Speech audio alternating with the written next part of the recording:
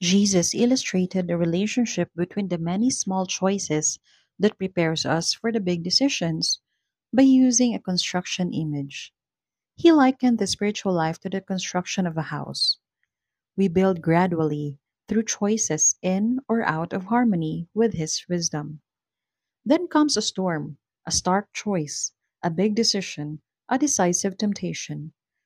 Our response to the storm is conditioned by all the small choices that went into building up our spiritual edifice.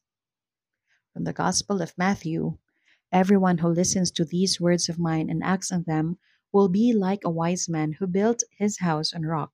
The rain fell, the floods came, and the winds blew and buffeted the house. But it did not collapse. It had been set solidly on rock. And everyone who listens to these words of mine but does not act on them will be like a fool who built his house on sand. The rain fell, the floods came, and the winds blew and buffeted the house, and it collapsed and was completely ruined.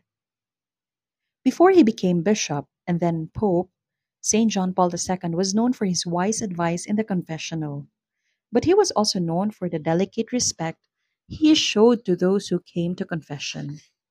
After helping them sort through their confusion and their trouble, and after identifying some possible next steps, he would say, "But now it is up to you. You must choose." This is the battlefield of the spiritual combat, the intimate and mysterious arena of human freedom. Every day we enter that arena anew.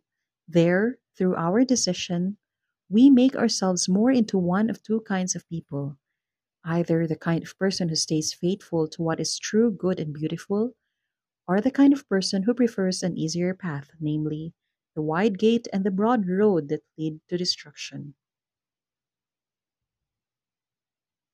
How aware of you of your interior freedom, your God given capacity to choose how you will act or react? How does this reality of combat make you feel? Excited, frightened, confused, humbled? How do you think God wants this truth to make you feel? Viktor Frankl was a Jewish psychologist sent to a concentration camp in Nazi Germany. His experience of surviving the camp led him to develop a new school of psychology based on what he termed logotherapy. One of his key principles was everything can be taken from a man but one thing, the last of the human freedoms. To choose one's attitude in any given set of circumstances, to choose one's own way. What will you do today to exercise more consciously this great gift of interior freedom?